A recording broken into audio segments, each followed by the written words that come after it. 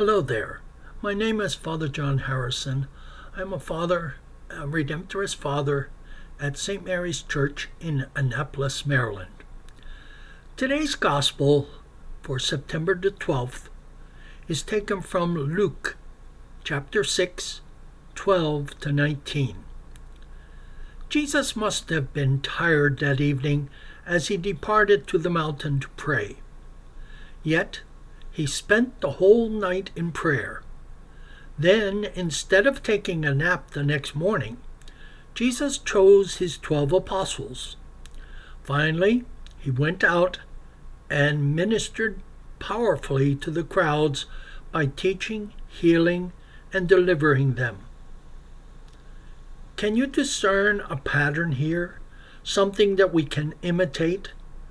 Before we make important decisions or go out to serve or minister, we need first to spend time with our Heavenly Father just as Jesus did. In a world that places so much emphasis on what we do or what we can accomplish, it can be hard to grasp the importance of spending time just being with God. It can almost feel like we are wasting time or being unproductive when we could be serving or doing something that seems more urgent. Yet, Jesus would tell us that there is nothing more important than we can do. Just imagine that what might be spent before his Father did for him. In prayer, Jesus received clarity about which 12 disciples he should choose to be part of his inner circle.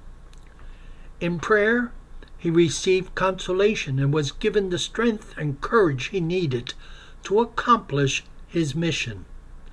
And in prayer, Jesus simply received the assurance of his Father's love. God will do the same thing for us. We don't always know the challenges that lie ahead, but our Heavenly Father does. And as we pray, he will equip us with the grace and strength we need to meet these challenges. He will give us the wisdom to make decisions for our lives that help us to fulfill the mission he has given to us. Above all, he will reassure us of his great love for us.